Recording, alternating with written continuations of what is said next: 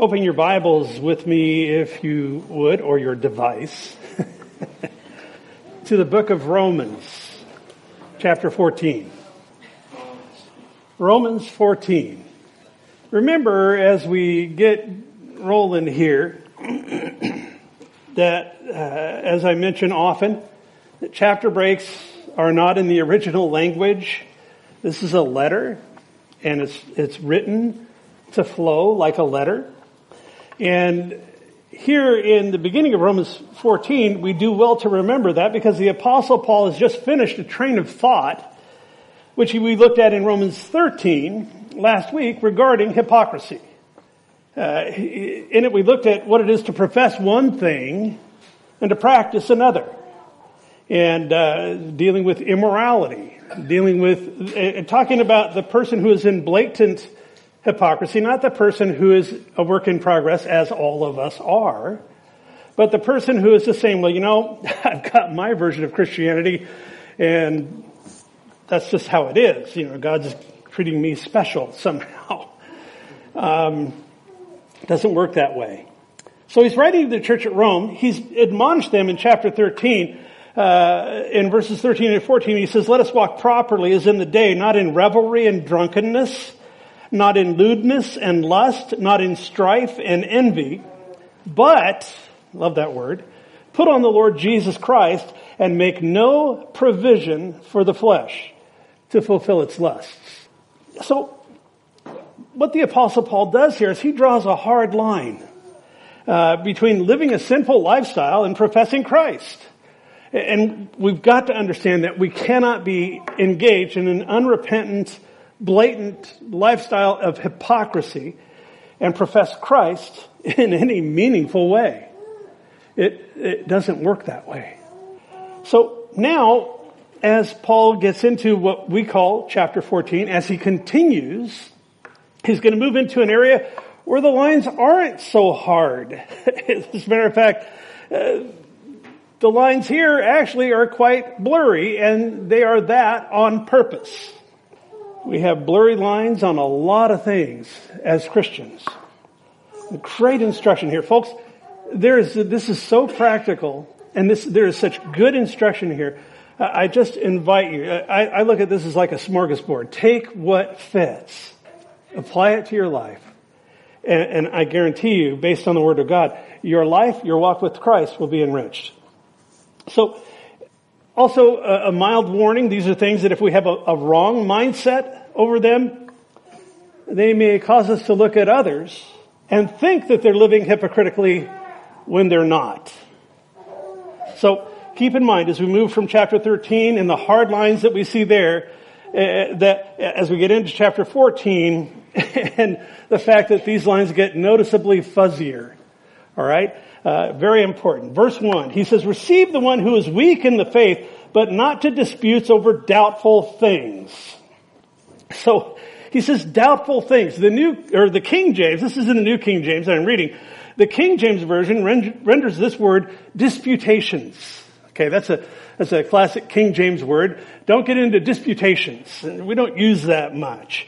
But the New American Standard renders this, now accept the one who is weak in faith, but not to have quarrels over opinions. Straight up. That's what he's saying. So what Paul is doing here, he pivots and looks at this whole thing from another angle. And while it's true that healthy, sober-minded Christians want to avoid hypocrisy in their lives, what about where we possess differing tastes, differing opinions, differences in practice in areas which are not rooted? Now, I want to make this clear. In chapter 13, he talks about areas that are rooted in immorality, that blatant hypocrisy that I'm talking about. In chapter 14, he's talking about what about these areas where we're different, where we have different ideas, different tastes, different practice, but they're not rooted in the biblical standard of morality, and they're not rooted in the major doctrines of the faith.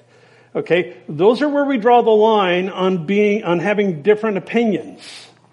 If it's a matter of morality, you can't claim this, and some do. They'll advocate a sinful lifestyle, which the Word of God condemns, and say, well, see, I'm just doing what it says here. No, that doesn't apply. It does apply though, to these disputations, these areas that are really kind of neutral. So I want you to also notice in this passage, a weak Christian is the one who has unfounded convictions over matters of secondary importance. This is not primary stuff. Again, not major doctrines, but areas that are up for grabs. In context, the church at Rome, Paul, as he's writing this, he's got people in mind, and there was a large contingent of Jews that had converted to Christianity. We know that from chapter 16 when we look at the list of names there, many Jewish names. And so these people would have been struggling. Now, this whole Christian thing was new in the first century as he's writing this, and they had grown up observing dietary laws and observing the Sabbath day, the Saturday Sabbath, Shabbat. So, as we get into this, in verse 1, there's a Greek word that comes to play in this. It's not the word that's used, but it is a Greek word that describes what's going on when we look at doubtful things or opinions. And that's the word adiaphora. Now, you don't have to remember that, but do remember what it means. All right? And what the word adiaphora means, it means indifferent or neutral things. Things that are, as I mentioned, up for grabs. And there are a lot of them in the Christian life. So, some denominations and most cults are notorious for taking matters of adiaphora and making them into doctrines. Asserting that God is somehow displeased when we're not following this or that mandate. And folks, the last couple of years, we know what a mandate is.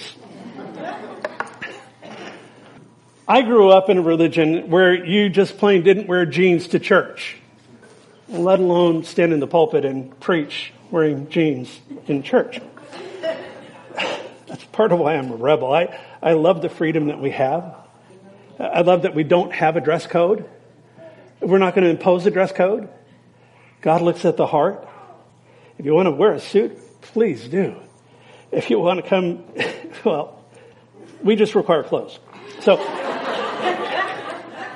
the point is that the list goes on. You know, playing cards or dancing, alcohol, tobacco. And some of these we've got to be sure that we understand that there are parameters.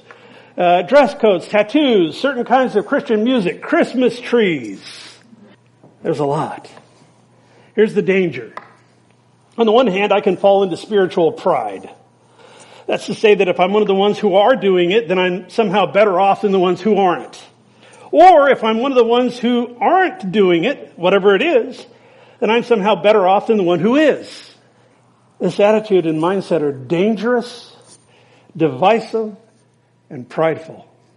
Let's work through the chapter here, and hopefully we'll come out the other end understanding that there is room for our personal convictions.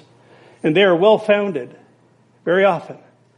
And yet we can also have room for someone that holds a different opinion. So, like I said, on the one hand, spiritual pride is a deal, but on the other hand, if I'm one of those who has a mature approach to liberty, I can become subject to being condemned by those who do not. And we're going to see that there is equal weight of responsibility here. It's not that the weaker brother has more responsibility or less, not that the stronger brother has more responsibility or less. He combines it. And he says there's an equal weight of responsibility for your own opinion. The point in all of this can become a slippery slope in a church. In Matthew 15, Jesus is teaching that defilement comes from within. These are hard issues. From what he refers to as the commandments of men. In Matthew 15, 8 and 9, he says, these people draw near to me with their mouth and they honor me with their lips, but their heart is far from me. And in vain they worship me, note this, teaching as doctrines the commandments of men. That's what religion does, folks. There's no freedom. Like I said, I grew up in a religion where I was bound up.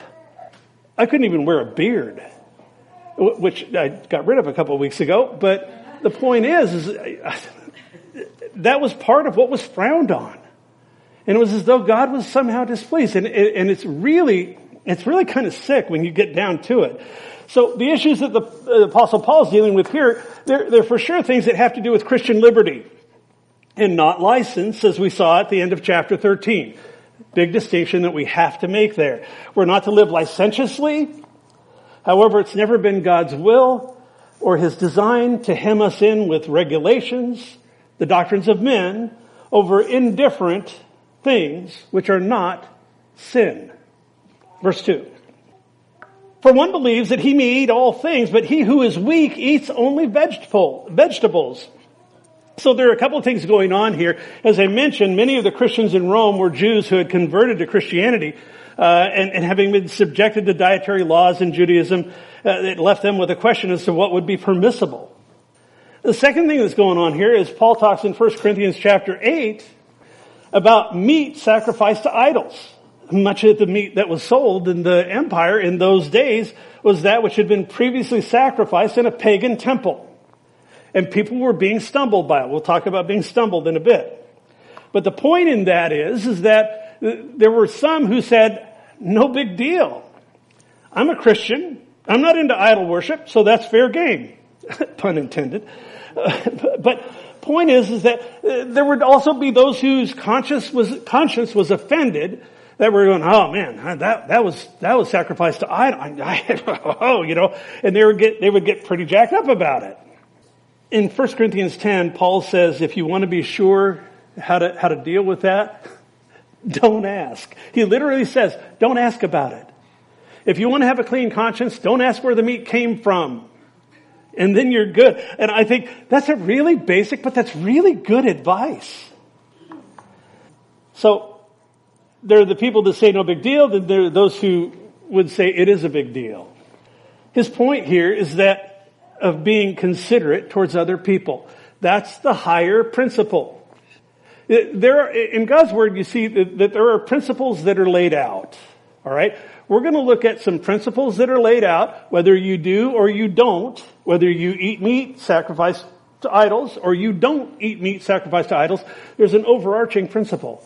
An overarching principle is one that governs the principles that are beneath it. Do you understand what I'm saying?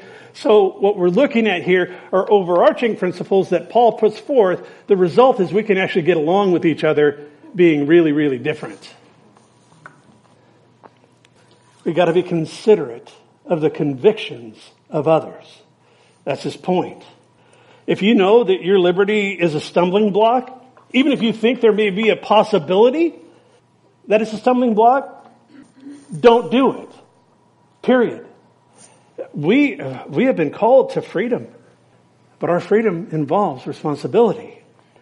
God's heart, as revealed in these passages, is that is on you. The ultimate responsibility is on your ability to consider others and exercising your freedom. Because if you don't, you could stumble a brother or a sister with your liberty. Verse 3, he says, let not him who eats despise him who does not eat. Let not him who does not eat judge him who eats, for God has received him. So now, when he says that, he says, don't let him who eats despise the one who doesn't.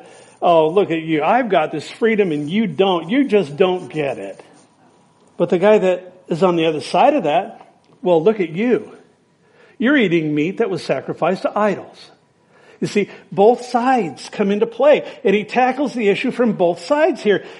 Don't let the guy who eats despise him who doesn't. Don't let the guy who doesn't judge the one who does. What's the point? The principle of personal freedom can swing in either direction. However, the overarching principle that's in play here is never allow your personal convictions or your liberty or the freedom you experience in Christ to become a stumbling block in the life of someone else. My mother was an alcoholic. Bless her heart. She went to rehab 3 or 4 times. And I knew that. And I used to, when I was in my 20s, I'd go over to her house and we'd drink together. And then I got saved. And I became aware of this principle. And I went up to her once and I said, Mom, I'm not going to the liquor store for you anymore. As a matter of fact, I'm not going to sit down and drink with you anymore. I have a conviction about that in my heart. And I know that if I do that, there is such a thing called, do you know what tacit approval is? That's where I do something and you take it as an interpretation that it's okay even though you have a problem with it, that's dangerous. And that's what Paul's talking about here. The overarching principle is you better take care with your liberty. You better be sure that you're not stumbling someone else. What if I had a habit of going to the cocktail lounge? I'm a pastor. And you walked in one day, would you think that that was something that was appropriate? Of course not. It's no different with you. I'm just doing this because God's called me to be the guy that, throws the paper into your yard. I didn't write it. I just throw it into your yard. But folks, we're all in this boat together. And personal responsibility is not just for the pastor. It's for everybody. The point is that when it becomes serious, when the attitude of our hearts is such that we're disregarding a brother or sister, that's sin. And he says that here, later on in the text. We walk in liberty.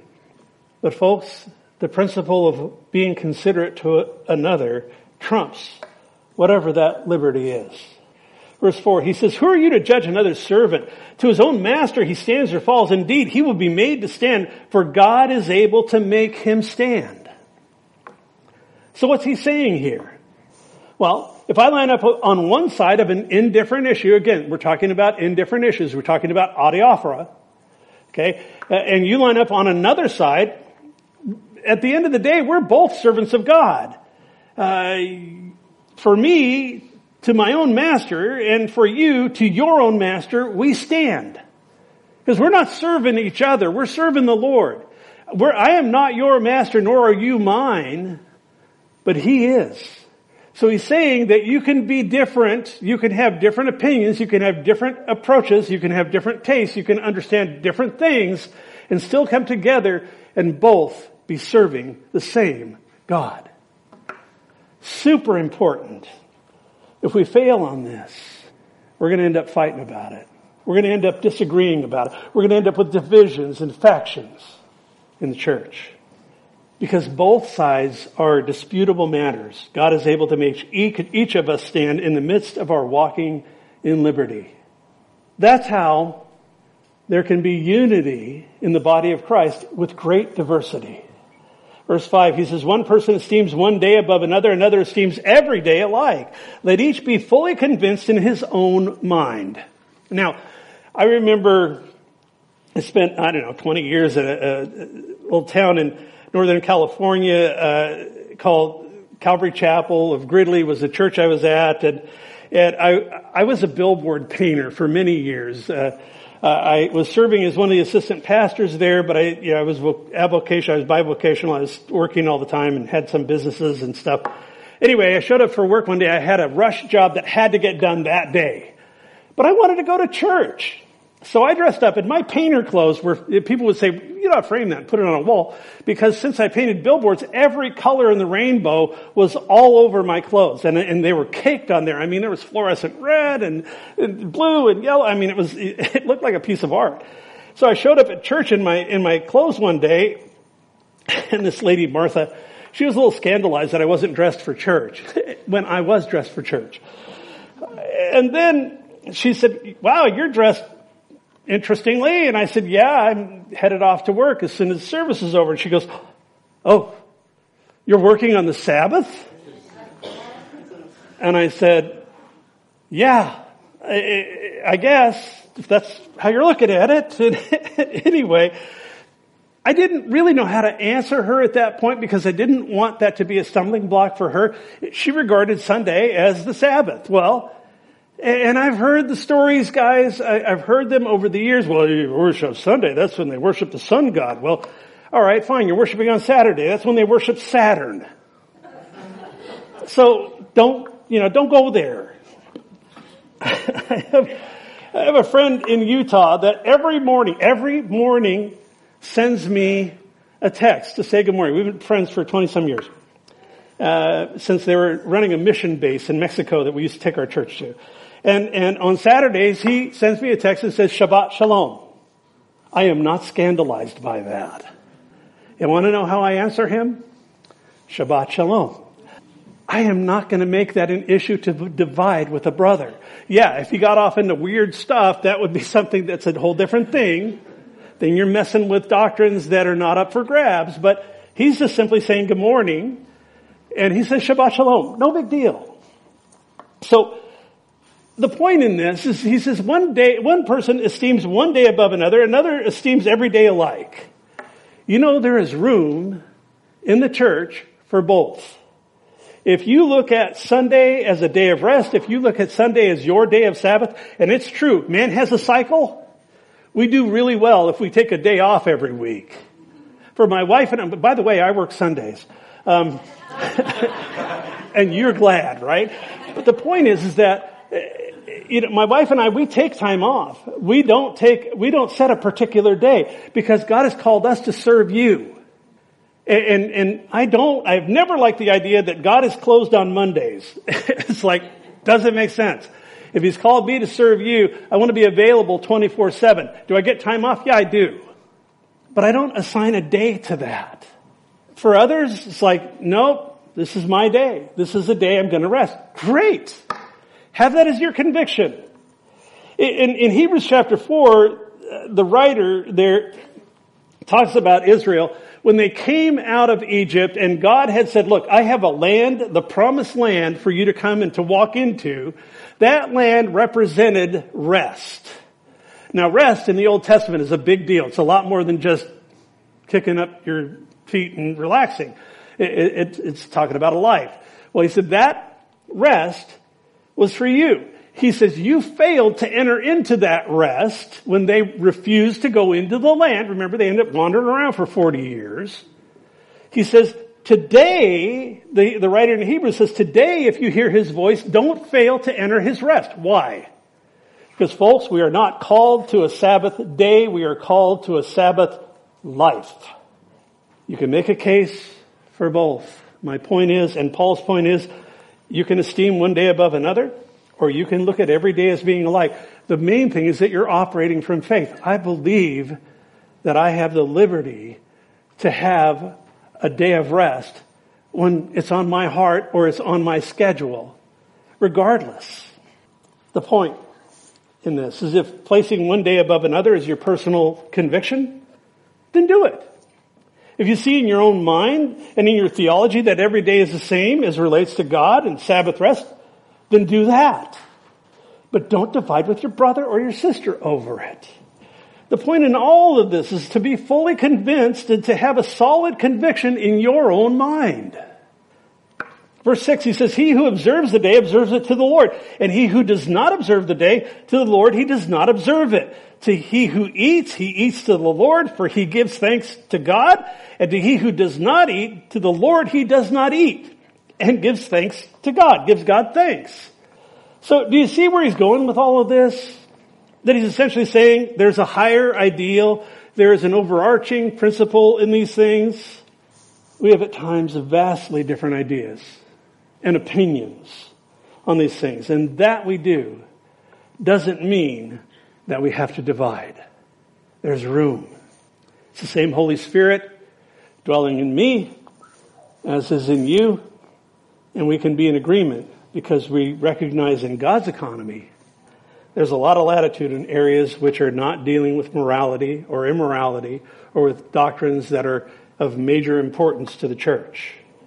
It's a beautiful thing, folks, that we can come together. I mean, look around. Well, you don't have to, but you might. I said that one time and everybody started looking around and go, wait, no, I meant that kind of figuratively. But the point is, look around. Look at how different we all are. Look at how many different walks of life. Look at, I mean, we are a diverse bunch. Yeah, we're a little church, but we are so different. Do you have room for the differences that other people have? I want to submit to you, God does. So should we. Verse 7, he says, none of us lives to himself. No one dies to himself. For if we live to the Lord. And if we die to the Lord. Therefore, whether we live or die, we are the Lord's. He's saying we're all in this together. The Lordship of Christ applies to every aspect of a believer's life. As such, we're not to live for ourselves, but to live for the Lord. That unifies us. What he's talking about is all this diversity. What unifies us? We live to the Lord together. So he writes that no one lives or dies to themselves. Christians aren't meant to exist in a vacuum.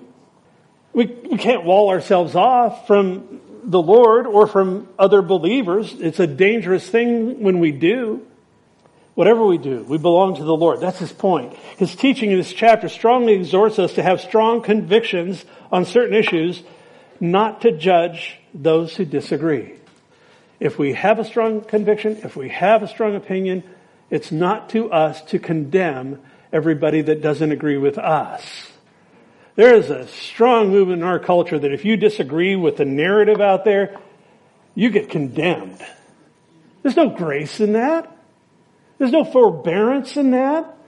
There's no understanding that we're all in process of, we're all growing in our relationship with the Lord. And if somebody has been walking with the Lord for a long time, they get certain things that somebody that hasn't been walking with him for a long time doesn't.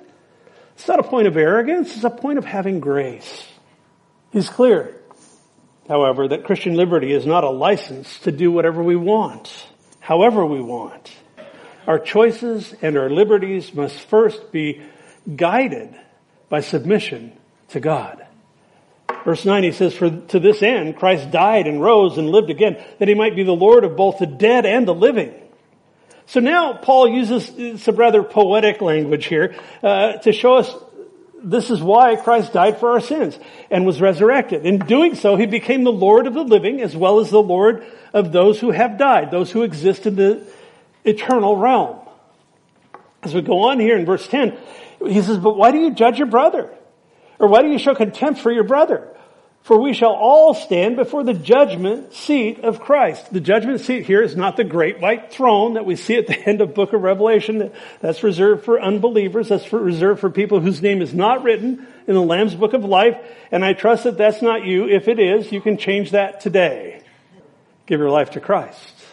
He's talking about the Bema seat, the Bema judgment. And in the Olympics in the first century, they would run the races, they would do the games, and at the end, the victor would be seated in this place called the Bema seat, and he would be given a crown of laurel leaves that he was the one who won the race.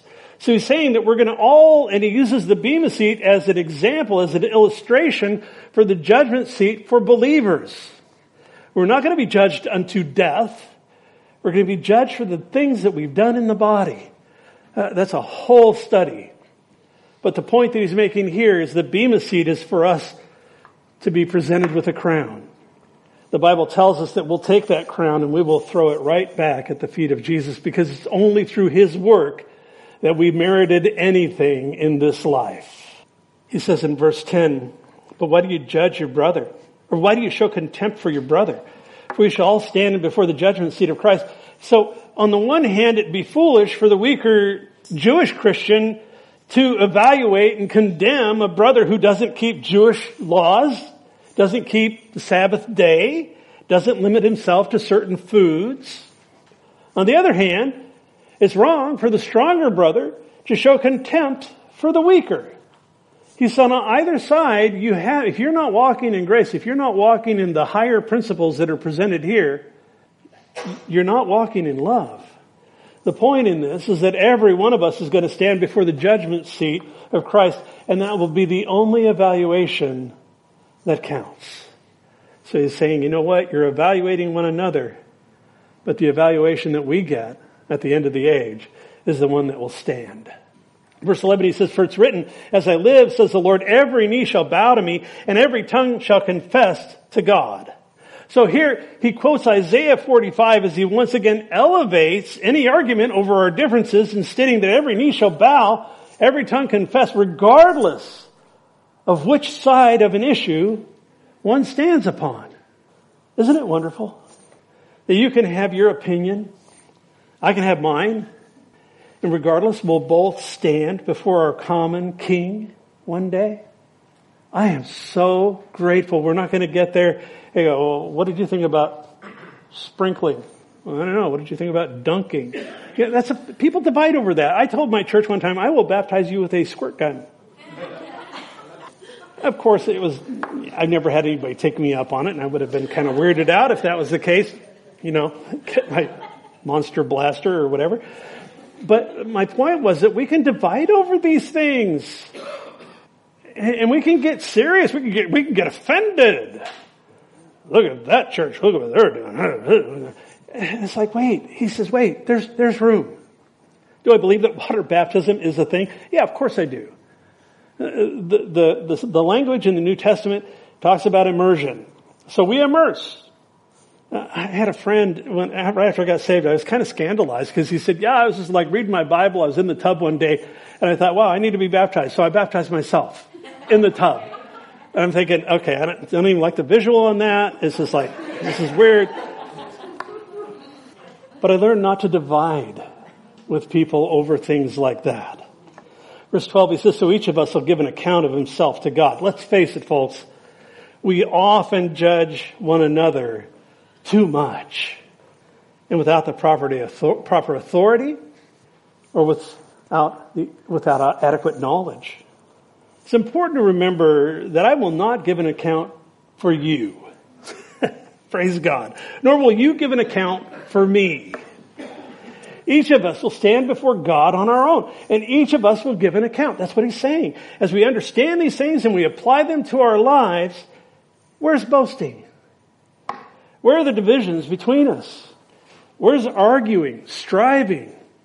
Verse 13, therefore let us not judge one another anymore, but rather resolve this, not to put a stumbling block or a cause to fall in our brother's way. That's the overarching principle.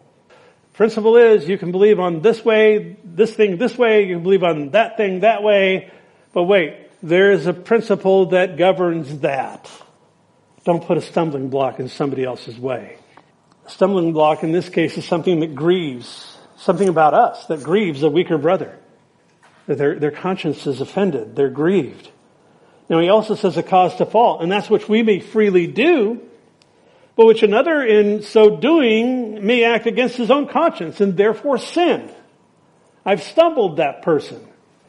Something as I was looking at this, it brought to mind, you know what? Peer pressure does this. I raised kids. I'm telling you, the peer pressure is enormous to conform because it's cool. If you name the name of Christ, it's not cool. It can cause you to fall. Literally, this word means a snare or a trap. So instead of sitting in judgment of our fellow Christians in these matters of moral indifference, our hearts should always be that we resolve not to do anything to hinder a brother or a sister in their spiritual progress. That's the loving thing to do. It's the kind thing to do. It's consistent with the fruit of God's Spirit manifesting in our lives. Anything less, looking for trouble.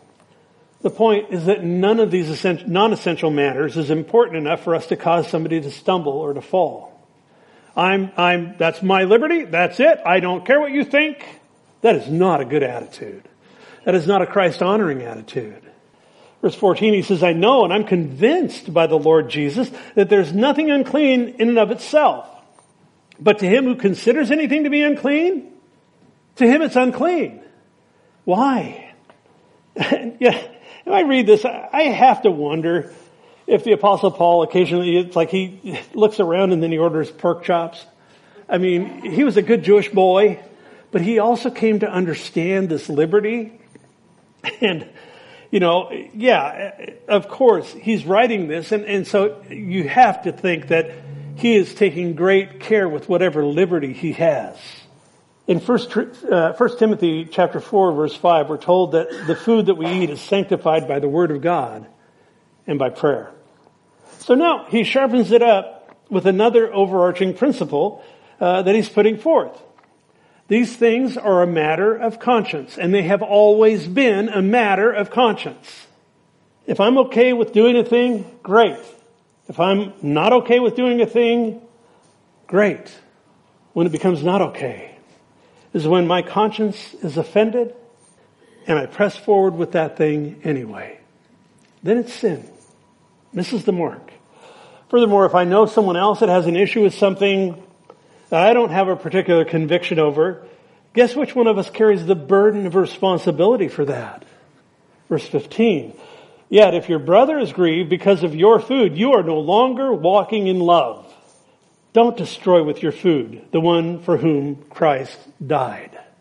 Well, I'm not worried about meat that's been sacrificed at a pagan temple. And man, I'm just going to power it down. And I'm going to let everybody, I got this meat at a pagan temple. I want you to know I have freedom in Christ.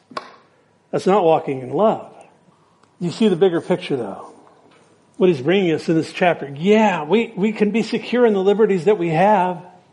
However, with freedom comes responsibility.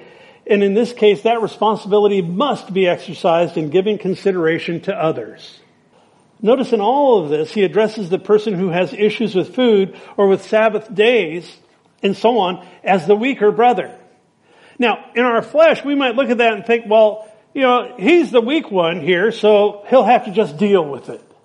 It's not how it works in God's economy. That might work in our culture. There's equal responsibility, as I mentioned earlier, distributed to both the weaker and the stronger brothers. He's telling the weaker brother to not get all jacked up about the stronger brother's liberty. He's telling the stronger brother to put consideration of the weaker brother ahead of his liberty. Folks, when we walk in both of these, we experience harmony in the relationships around us, even though we have significant differences between us. As we apply God's word to our lives from this chapter, from these verses, we do well. In verses 16 to 18, we read this. He says, therefore, don't let your good be spoken of as evil, for the kingdom of God is not eating and drinking, but righteousness and peace and joy in the Holy Spirit. For he who serves Christ in these things is acceptable to God and approved by men. So he talks about two things. He's acceptable to God and approved by men. That's somebody who understands and is applying and walking out the things we're talking about here. In Colossians chapter 2, the Apostle Paul cautions about thinking the kingdom is about eating and drinking and Sabbath days and so on. Colossians 2:16, the Apostle Paul wrote, he says, therefore, no one is to act as your judge with regard to food or drink or in respect to a festival or a new moon or a Sabbath day. It's not for other people to decide, is what he's saying. These things, which are only a shadow of what is to come, but the substance belongs to Christ. Dropping down into verse 20, he says, if you've died with Christ to the elementary principles of the world, why, as if you were living in the world, do you submit yourself to decrees, such as don't handle, don't taste, don't touch? These are all things which are destined to perish with use. He says you're doing these in accordance with the commandments and teachings of men. These are matters which do have the appearance of wisdom in self-made religion and humility and severe treatment of the body, but are of no value against fleshly indulgence. His point in all of that is don't let somebody tie you up and impose those convictions that they may have on you. It's wrong. If I have a strong conviction that I'm not going to eat certain foods, then I need to keep that to myself, nor am I in a place where I want to impose that on other people. He says, keep your liberties aligned with God's will.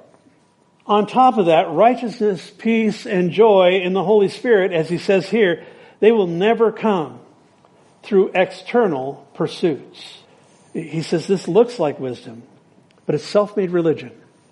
It looks like humility, but it's pride. There's no value there. Verse 19, he says, therefore, there's that word again, therefore, on account of these things, let us pursue the things which make for peace, and the things by which one may edify another. Build up. That's what the word edify means. When you talk about an edifice, you're talking about a building. So the things that we look at that are going to edify somebody else are things that will build someone up. And what he's saying here is our corporate life in the body of Christ has greater value than the exercise of our personal freedoms. Someone told me once about a church, maybe it was this church, an earlier group, that had a wine bar. I remember looking at a guy, kind of a hip church in Seattle years ago, and the guy was there tossing back a 20-ounce beer as he was teaching. Folks, when we look at freedom in the body of Christ, and I'm not going to make a doctrine out of alcohol. I will tell you that millions of lives, including my family's, have been wrecked by it. The Bible doesn't say don't drink. It says don't get drunk. But it also is very, very clear that you take care with your liberty. It's an external, but it needs to be guided by the internals. The things we do need to be guided by our understanding of how the body of Christ functions and how it doesn't. It's not about the church getting out there and looking like the world. Oh, look at our liberty. That's not it. We're not to mimic our culture. We're not to, we're to speak into our culture, for sure. But not to look like it. That's not liberty. That's license. I believe it's wrong. He speaks in verse 19 about building one another up. In verse 20, Paul uses some very strong language with regard to the opposite. He talks about tearing someone down with our liberties. In verses 20 to 23, Paul reiterates and applies the things he's been talking about through this chapter. So we're not going to spend a lot of time there because he is essentially coming back and reiterating it. And I'll tell you what, God doesn't waste words. This was written under the inspiration of the Holy Spirit. So when he says it a couple of times, it's important. Verse 20 says, don't destroy the work of God for the sake of food. Or anything else could be implied there. In this case, like I said, the Jewish Christians in Rome, it was food. For us, I'm talking about different things. He says, all things are indeed pure, but it is evil for the man who eats with offense. This is a word for the weaker brother. If it bothers you, what he's saying here is if it bothers you, don't do it. Verse 21, it's good neither to eat meat nor to drink wine or do anything by which your brother stumbles or is offended or is made weak. This is a word for the stronger brother. If you know it's going to bother someone else, don't do it. Very practical. Verse 22 and 23, he says, do you have faith? Have it to yourself before God. Happy is he who does not condemn himself in what he approves. But he who doubts is condemned if he eats because he does not eat from faith. For whatever is not from faith is sin. Going back to the Sabbath days thing. My friend believes in Shabbat Shalom. That's fine. That's what he believes. I don't believe that. Am I going to get all twisted out of shape about it? No. I know he loves the Lord. He's operating from faith.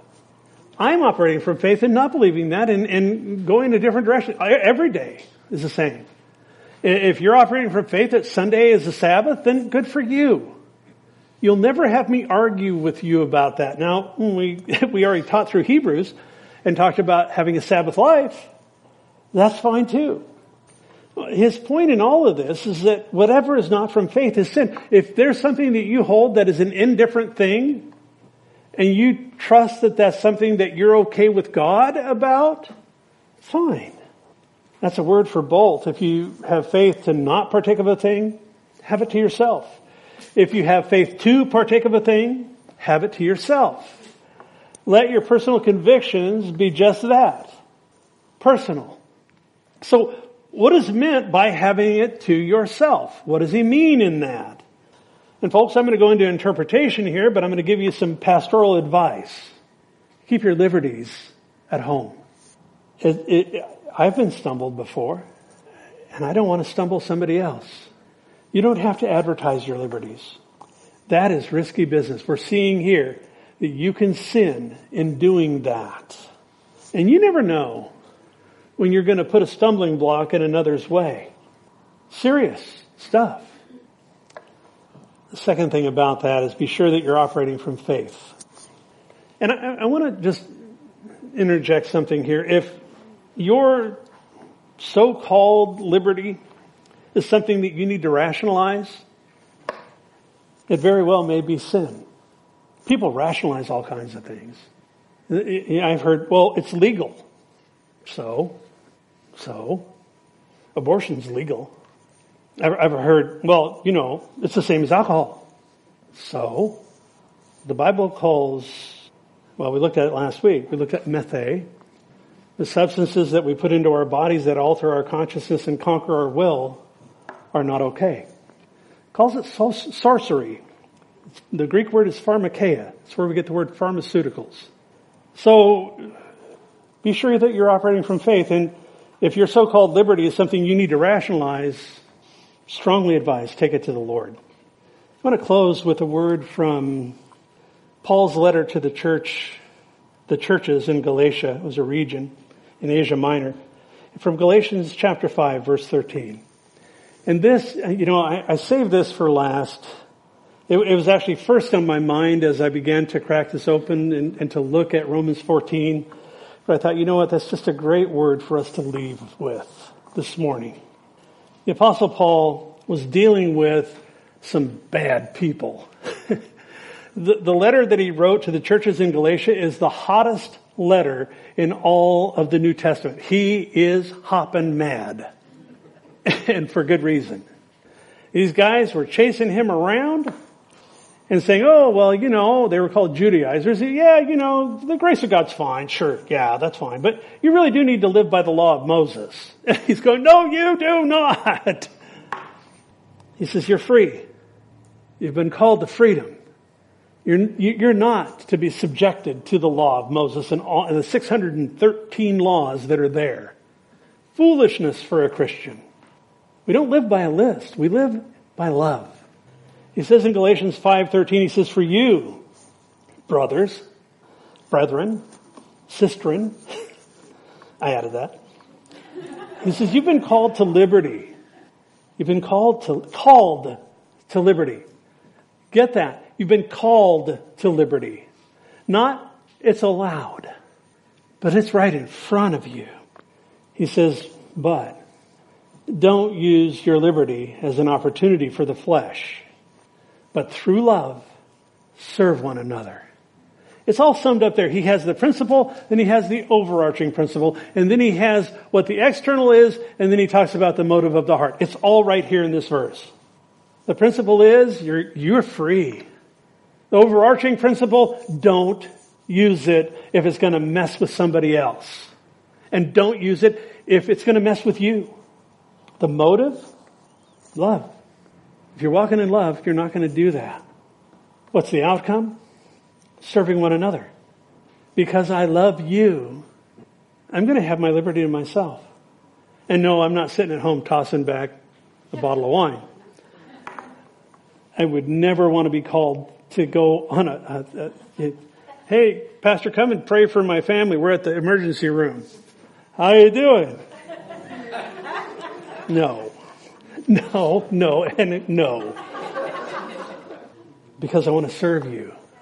Because I love you. And as long as God has called Stacy and I to this church, we're going to walk in love. And we're going to be respectful of your liberties. And we're not going to do things that are going to put a stumbling block in your way. Have that attitude. It's one that honors Christ, and it's one that loves other people. Let's pray. Father, just going through this chapter, remarkable for me to get through a whole chapter in the morning. Lord, there's just so much practical advice here. There's so much wisdom in this. There is so much insight and instruction. I pray, Father, that people will be inspired to take these words, to go home and study this out for themselves, and that you would continue to speak. I know you're speaking to those people's hearts this morning, to each of us. I pray that would continue, Lord, as we take your word to heart, as we apply your word to our lives. And for those either here or perhaps online that don't know you, that are peering into these things, curious, Lord, I pray that you get a hold of their hearts, that they would turn from their sin, turn from the old life and embrace you. Oh, so much better way to live than the futility that this world continuously serves up. Lord, thank you for liberty, that you've called us to liberty. Lord, let us use our liberty. Let us use those things wisely. Always honoring you, always serving one another. We give ourselves afresh to you. In Jesus' name. Amen.